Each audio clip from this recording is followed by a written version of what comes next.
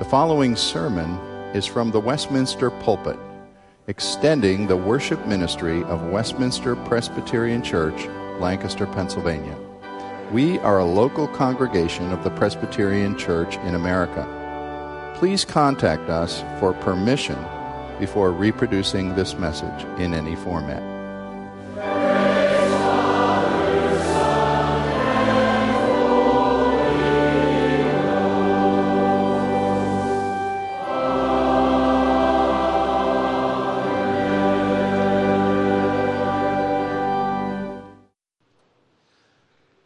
It's a joy to turn to God's Word together this morning, and we're looking back in our series in Hebrews.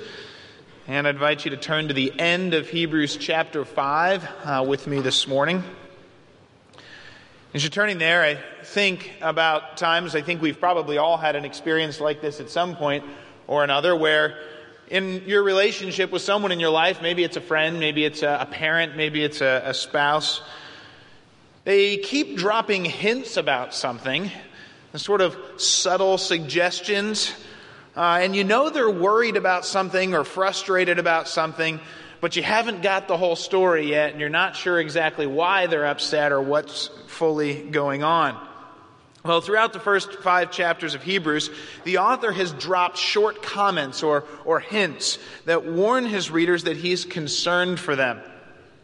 He's concerned specifically that they might turn away from God and the great salvation they have in Christ. He hinted at it in chapter 3 when he said, "Take care, brothers, lest there be in any of you an evil, unbelieving heart leading you to fall away from the living God." He hinted at it again in chapter 4 when he said, "Let us therefore strive to enter that rest, so that no one may fall by the same sort of disobedience." But now we've come to the end of chapter 5 and the beginning of chapter 6, and the author of Hebrews decides to halt his whole argument and address his concern head on. He's just started, if you remember from last week, he just started what will turn out to be his longest argument of the book, that Jesus is a better high priest who becomes the source of eternal salvation for all who obey. But he's just started this argument, and he calls a timeout, stops his argument, and says, "I've got a lot to say about Jesus and his salvation, but frankly, I'm not sure that you're ready to hear it. I need to explain to you more fully the danger that you're in so that you will pay attention and profit from the glorious reality of Jesus that I'm about to explain to you." So that's the context here. Would you join me as we read, starting in chapter 5, verse 11, and reading down through verse 12 of chapter 6. "About this," that is, God designating Jesus as a high priest, "about this we have much to say, and it is hard to explain, since you have become dull of hearing. For though by this time you ought to be teachers, you need someone to teach you again the basic principles of the oracles of God. You need milk, not solid food, for everyone who lives on milk is unskilled in the word of righteousness, since he is a child. But solid food is for the mature, for those who have their powers of discernment trained by constant practice to distinguish good from evil. Therefore, let us leave the elementary doctrine of Christ and go on to maturity, not laying again a foundation of repentance from dead works and of faith toward God, of instruction about washings, the laying on of hands, the resurrection of the dead, and eternal judgment. And this we will do if God permits. For it is impossible in the case of those who have been once been enlightened, who have tasted the heavenly gift and have shared in the Holy Spirit and have tasted the goodness of the Word of God and the powers of the age to come, and then have fallen away, to restore them again to repentance, since they are crucifying once again the Son of God to their own harm and holding him up to contempt. For land that has drunk the rain that often falls on it and produces a crop useful to those for whose sake it is cultivated, receives a blessing from God. But if it bears thorns and thistles, it is worthless and near to being cursed, and its end is to be burned. Though we speak in this way, yet in your case, beloved, we feel sure of better things, things that belong to salvation. For God is not unjust so as to overlook your work and the love that you have shown for his name in serving the saints as you still do. And we desire each one of you to show the same earnestness, to have a full assurance of hope until the end, so that you may not be sluggish, but imitators of those who through faith and patience inherit the promises. Father, I thank you for this word. There are many things in this passage that are precious, some that are hard to understand, but we pray that you would give us your Spirit to encourage us and to draw us near to Jesus this morning. We pray this in Christ's name. Amen. Well, as we look at these 16 verses this morning from Hebrews, we're hearing the author directly address the hearts of the church. And as he does so, he explains three things to them. He explains the problem that he sees with their hearts. He explains the great danger that this problem can lead to. And then he gives his reason for hope, that despite this danger, his readers will still gain eternal life in Christ. Let's walk through each of these three, and let's start by looking at the problem that the author sees in the church. Chapter 5, verse 11, if you look at it, states the problem very clearly. About this we have much to say, but it is hard to explain because you have become dull of hearing. The word dull of hearing, you can probably get a picture in your mind of someone who is dull of hearing. But the word dull it can also be translated as sluggish.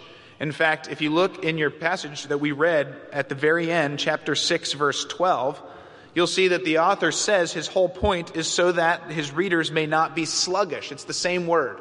Same word. So in the very first verse and the very last verse of our passage, the author uses the same word, sluggish, to describe the central problem, his central point that he wants to make. Among these Christians is a dullness or sluggishness of hearing that concerns the author. And of course, the main problem here isn't a problem with their ears. He says they're dull of hearing, but it's not as if they need a better hearing aid. It's not like they need to go to Walmart and get one of those earwax removal kits that they sell there. It's not an ear problem. It's a heart problem. A heart problem. Their lazy, sluggish ears describe an attitude of the heart, the habit of one who has stopped listening eagerly, has stopped learning and growing, has stopped actively engaging and exercising discernment over what they do and what they think and what they hear. It's someone who is bored, someone who is spiritually disengaged. Maybe you can think, those of you who are students, or if you think back to your student days, you remember the student who would walk into the classroom and choose the seat in the back of the classroom right in front of the wall because it was easier to fall asleep back there. Or maybe it's the student who sort of stares blankly throughout class. Or maybe it's the student who is very busy distracting themselves in class. But they all have one thing in common. They're completely disengaged and disinterested in actually learning and growing. There's a sluggishness, there's a laziness, a dullness to their approach to what they're learning. And this is the problem the author of Hebrews sees in the church he's writing to. Except for the church, the problem isn't a laziness or a sluggishness in math class. It's a laziness or sluggishness in the face of the words of God describing the only hope of life in Jesus Christ. And the results of this sluggishness are evident. You see it described here in this passage. When they should be capable of explaining the truths of God and his salvation to others. He says you should be teachers, not in sort of an official capacity, but you should be able to explain the gospel to others. But you actually need to be taught all over again the very basic principles of the gospel. And like any hopefully good preacher, the author decides to use a rather vivid analogy to describe what he's saying. He says, you should have grown into adults in your faith, or at least adolescents in your faith by now. You should be able to digest solid food, but instead you're still a baby. You still need to be fed milk from a bottle. And you sort of this analogy, you can sort of imagine the diagnosis. Well, here we have a 15-year-old. They've been walking, growing, supposedly growing for, in their faith. And this 15-year-old should be able to eat some pizza and burritos and all the things that 15-year-olds like to eat. But based on my examination, it looks like for this 15-year-old, you're going to just have to keep going back to the formula and bottle feeding, because he is not ready for solid food. He is still a child. He's just not growing.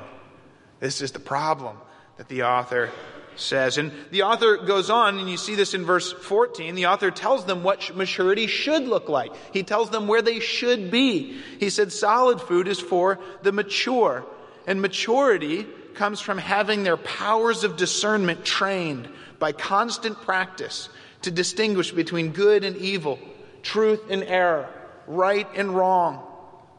The fact that his readers are in danger of walking away from Jesus' salvation and in favor of a life that does not honor Christ, or in favor of doctrine that is not true of Christ, shows that they're not engaging with the truth. They're not practicing discernment. They're not thinking clearly. And they're easily led astray by those around them who present a decent-sounding alternative view of God and the world. They are children who need to be taken back to the gospel again and again in its basic truths, rather than going on into greater knowledge, joy, assurance, and hope. And so at the beginning of chapter 6, you see the author give this encouragement. He says, let us leave the elementary doctrines of Christ and go on to maturity. That's the call. Leave this sluggishness, leave this childishness, and go on and grow towards maturity. Now you see that there's a number of things that define this basic doctrine of Christ. The elementary doctrines of Christ are spelled out for us there in verses 1 and 2. And it's probably worth noting that commentators wrestle and wrangle a bit over exactly what these phrases refer to, what these elementary doctrines of Christ are, especially the phrases instruction about washings and the laying on of hands. What exactly are all of these referring to? But I think there's a fairly good consensus. All of the commentators that I read, all 5 of them, agree that these 6 things, this repentance from dead works, the faith toward God, instruction about washing, laying on of hands, the resurrection of the dead, and eternal judgment, are the basic summary of the gospel, and that would have been presented to a new believer. If you look through the book of Acts, you see these things summarized over and over when the gospel is presented. And the instruction about washings likely refers to baptism, or the teachings about baptism. And so if you look at Acts, you'll see that people are repeatedly encouraged, repent and believe. Be baptized with the laying on of hands. The apostles do that over and over, so that you might have resurrection from the dead and escape eternal judgment. And so these are the elementary doctrines of Christ. And the author doesn't want his readers to abandon these truths. He's not saying leave them behind as if you should forget them. He's saying leave them behind so that you can go on and grow. Kind of like a math teacher would say, we need to get beyond learning our numbers so we can start doing addition and multiplication and eventually, hopefully, algebra and trigonometry. You don't forget your numbers. You move on from them. You don't forget the gospel. You move on and grow in a deeper understanding of the gospel. And that is what the author is calling for here. And so here's the problem. These believers had a spiritual sluggishness. They are not practicing discernment, so that the author is not confident that they will give attention to his words or be able to understand the truths he wants to explain to them in Christ. And he is worried that they're not able to grow in their faith as a result. Now I want to pause for just a minute and ask if we would examine our own hearts. Do you know what spiritual sluggishness looks like? Would we know how to spot spiritual dullness in our hearts and our lives? It shows up in a lack of caring about God's word or spiritual things. It's different from sort of a weariness or a dryness of soul. Those are things that as believers we experience at times, but spiritual laziness is different in that it is just disinterested. Or it believes it's distracted by the things of the world so that it's no longer paying careful attention. It doesn't see the words of God as important. It sees no need to listen eagerly or to exercise discernment. It doesn't think it needs to be invested in growing in spiritual things. One of the authors that my wife and I enjoy reading, R.R. Reno, argues that the church has long identified spiritual laziness as one of the greatest dangers to the church. He reminds us that 4th century monks, I love this, called sloth the noonday devil. And they argued that the noonday devil was the thing that had the greatest ability to wreak havoc on their lives of prayer and spiritual growth. Dante was a medieval poet. He talked about sloth as a slowness to love. And I love that phrase. Laziness is our inability to see something as important and worth fighting for. It's our inability to commit ourselves to something, to love something, to engage something, to commit our lives to something. It doesn't recognize something as essential, and so it has no reason to pursue it with zeal and passion. This is spiritual laziness. In fact, R.R. Reno argues that today it is likely not pride or a desire to assert myself over and against God that is our greatest spiritual danger, but rather spiritual laziness that avoids taking sides too strongly in moral questions, or that avoids committing ourselves too passionately to our faith. It avoids talking about spiritual battles. It avoids exercising discernment in everything we do when that might compromise us in our worldly occupations. And so it ends up falling away to a safe and easy distance from the implications of living life under a holy God and his saving King. And so my question is, would you and I be willing to examine our lives for spiritual sluggishness? It's the author of the Hebrews' great concern. And I think it's a great concern for us as well. But this problem begs a question. Why does this really matter? Now, granted, we don't want people to be babies in their faith. We would like to see them grow. But is earnest growth really that important? Why does this matter? So we've heard the problem, spiritual laziness, but what's the danger? This is the second thing the author goes on to explain. Look at verse 4 in chapter 6. Starting in verse 4 through verse 8, the author explains the danger of spiritual sluggishness, and it can be summarized this way. Permanent lack of growth isn't an option. Any living thing will either turn a corner and start growing again, or it will fall away and die. And just past month, sort of the spring yard work, I transplanted a small pussy willow tree from my front yard to my backyard. And as I was doing this, I had some pretty poor planning. I didn't really think things through like I should have. Like the fact that I had to take out a bush before I transplanted it. So I dug up the tree, and then it lay sitting there, and its roots dried out a lot more than I had intended them to. And so I plant this tree, but within days, what do you see happening? Leaves start to wilt. They start to turn yellow. Usually in May, this pussy willow explodes in growth. I see no growth. And so what do? I water it. I give it every care that I can, because I know that one of two things is going to happen. Either its roots will take root, it will grow new roots, and it will start growing again, or it will die. It's not just going to stay in that in-between state forever. And this is the author of Hebrews' concern. As a pastor and as a shepherd of these Christians, he looks at their growth or their lack of it, their dullness of hearing, and he appeals to them in the strongest possible terms. He says, let us move on from here. Give ourselves again to growth, discernment, and maturity, and we will do this if God permits. But if not, spiritual laziness can lead one to falling away from Christ and falling away from our only hope of the God of salvation. Now, some of you, as we look at verses 4 through 8 and look at this danger here, some of you might realize that these verses are perhaps among the most debated and controversial verses in the New Testament. And I want to look at those details, but first I want to just note that I think the main point of these verses is actually quite clear. The main point of these verses is this: brothers and sisters, if we fall away from Christ with a hardness of heart that leads us to join those that mock Christ and crucify him, rather than those who yield to Christ, there's only one outcome, and that is judgment. Spiritual sluggishness puts this result of hardness of heart and judgment on the table as a real possibility. It's not inevitable yet, but it is a possible outcome of where you're headed that must be warned of. And for those in the church, not only is judgment the result of falling away from Christ, but if we who have heard the truth of God, have seen God's Spirit at work, if we fall away and reject Christ, how much greater the judgment, how much greater the punishment for those who have seen the power of God and then rejected Christ. That's the main point of these verses. But let me comment on two questions that commentators wrestle with in the details here.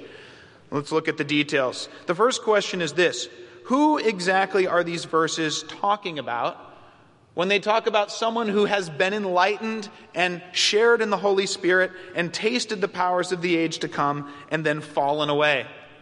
Are these verses talking to genuine Christians? Or are these verses talking to those who are in the church? Maybe they've even professed Christ, but are not real believers, not genuine believers.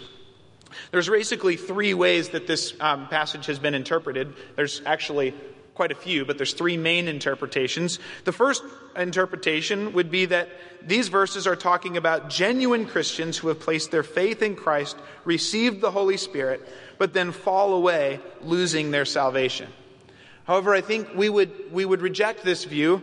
I don't think this can possibly be correct, since we could summon at least 20 passages from the New Testament showing that God keeps hold of those who are united to Christ, and they don't lose their salvation once they have been joined to him by faith. So we can set that aside. The two main interpretations then that we're left with are these. One side would hold that these verses are addressing genuine Christians, and they warn against abandoning salvation. But God uses these warnings as the means by which no Christian will lose their salvation. In other words, they're genuine believers. The author warns against losing their salvation, and this warning becomes the way God keeps his believers safe from abandoning Christ. There are a number of good arguments for this interpretation, but I think its greatest weakness is that this interpretation means that the author is strongly and passionately warning Christians against something that is actually theologically impossible. And Christians can't lose their salvation, but I'm going to warn you really strongly not to lose your salvation. And I just don't know if that fits the tone of the passage, but there are other good arguments as well. The other interpretation, the other main side, probably the majority of commentators, would say that these verses describe someone who is part of the church but has not legitimately placed their faith in Christ. They've been around the church. They've professed faith. They've taken communion. They've seen God's power at work. And yet they've never genuinely repented and placed their faith on Christ. I probably lean towards this interpretation myself after studying it for two reasons. One, I think that this same language is used of Old Testament Israelites when it talks about how they tasted the manna, they passed through the sea, they had the covenants, they were part of all of these things that God had given, and yet they rejected God in a hardness of heart. But I also think the language fits the New Testament passages, such as the parable of the sower. You remember the parable where Jesus talks about scattering the seed, and he talks about some seed that will spring up at first with joy, but then will wilt and wither and fall away. Or maybe you think of a passage like 1 John chapter 2, which describes those who are in the church and then abandon Christ and leave the church. And it says that when this happens, it shows that they were never one of us. Because if they had been one of us, they would have remained with us. And so I think this picture fits well with both the Old and the New Testament. And this is addressed to people in the church who have maybe professed their faith and taken communion, but have not actually and genuinely put their faith in Christ. But those are the positions there on the first question and where I lean. The second question is this, and maybe this has even more questions in your mind. What does it mean when it says that if someone falls away from Christ after hearing the truths of God, that it is impossible in this case, to restore them again to repentance. That is a pretty significant statement. For those who have heard the truths of God and then fallen away, it is impossible to restore them again to repentance. What does this mean? There are some who try to soften this statement a bit and interpret it to say, while you are rejecting Christ, it is impossible to repent. But that's kind of obvious, and I think it ignores the real point of this passage. I think this teaching is quite clear, that there comes a point when someone hardens their heart,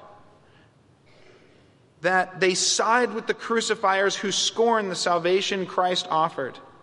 And in their hardness of heart, there comes a point when God hands them over to their hardness of heart, rather than bringing them to repentance and salvation. In fact, Scripture actually says this over and over, and we don't have time to look at every place, but consider a couple. 2 Peter chapter 2 argues that it would be far better to never hear the gospel than to hear it, confess it, and then abandon it, which is like a dog returning to its vomit.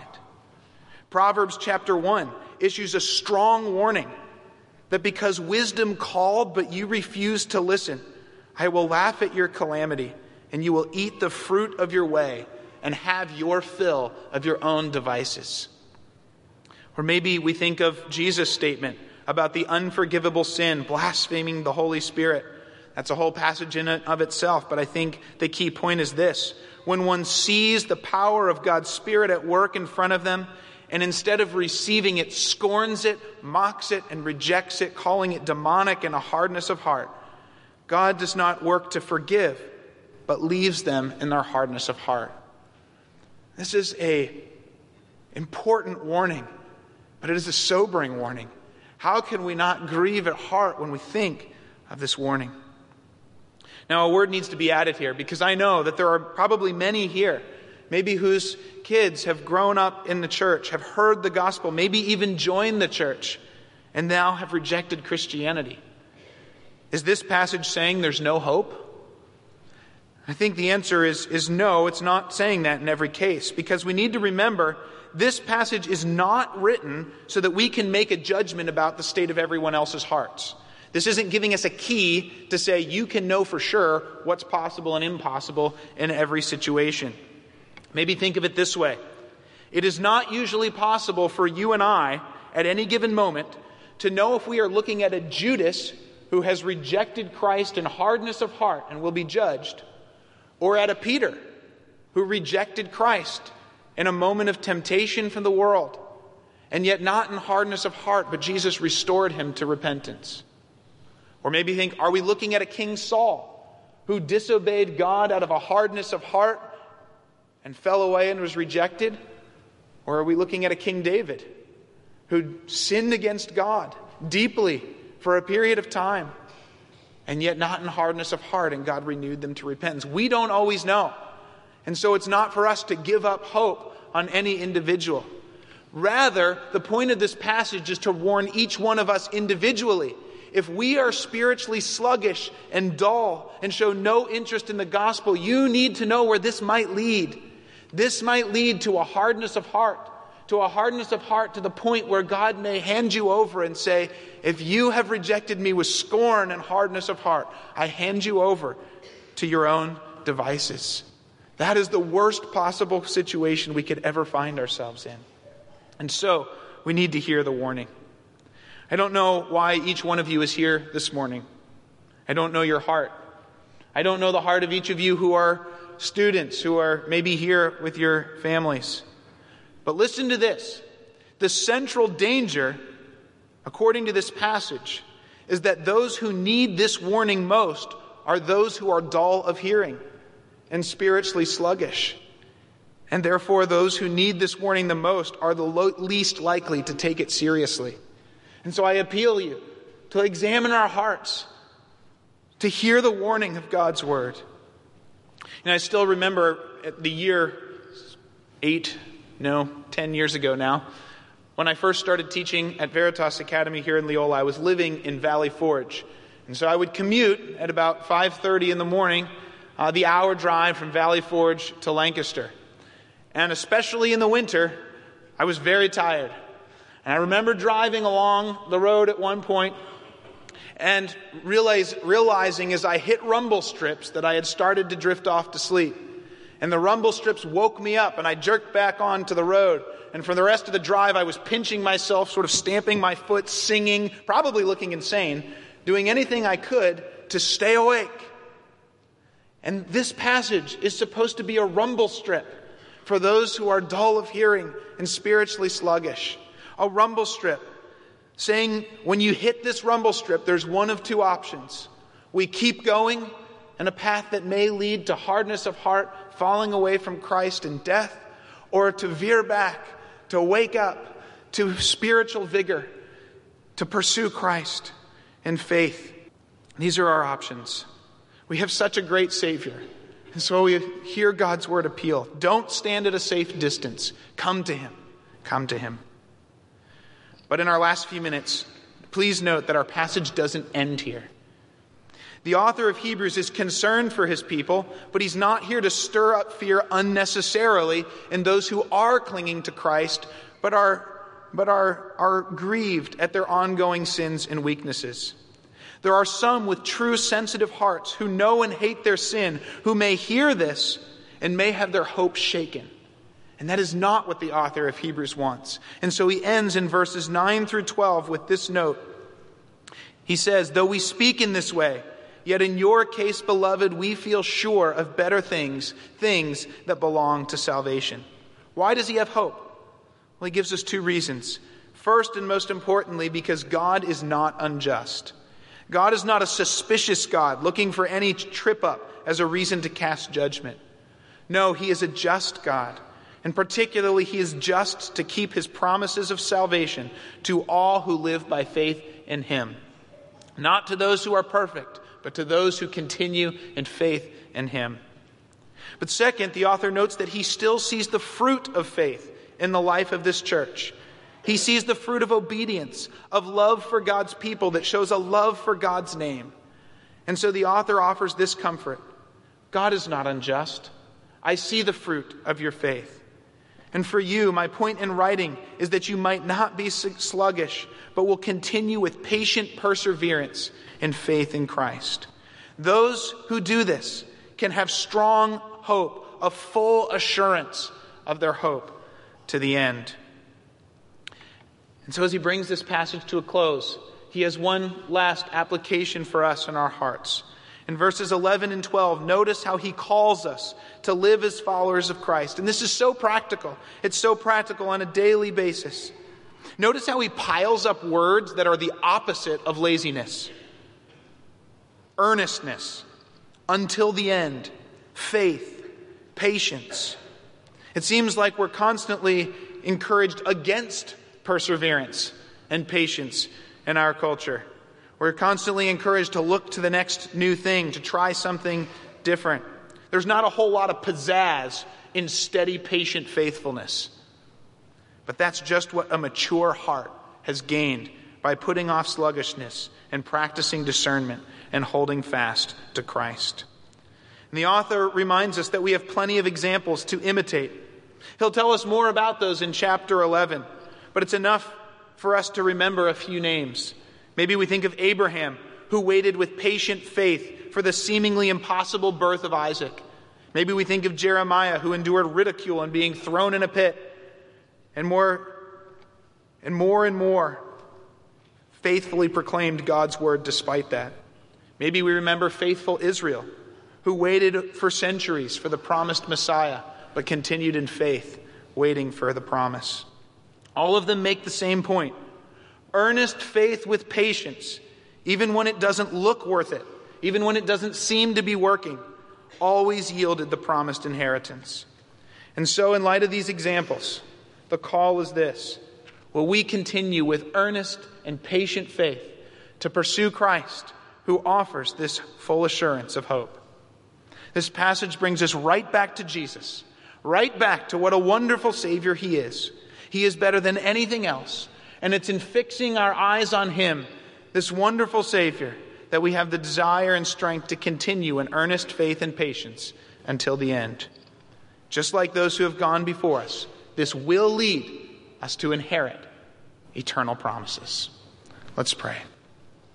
Father, as we read your word, this passage is perhaps the pinnacle of the warnings of Hebrews. And so I pray that as we read a sobering passage, that our hearts would be sobered, that we would examine our hearts. If we have been dull of hearing or sluggish in our faith, I pray that we would hear this warning and see where it might lead and respond with earnestness to pursue Christ. And I pray that if this passage causes our hearts to be shaken, that we would hear the hope at the end that God is not unjust, that all who pursue him by faith with patient earnestness will inherit the promises because God is faithful. And may this give us a full assurance and call our hearts to such a great Savior. We pray this in Christ's name. Amen.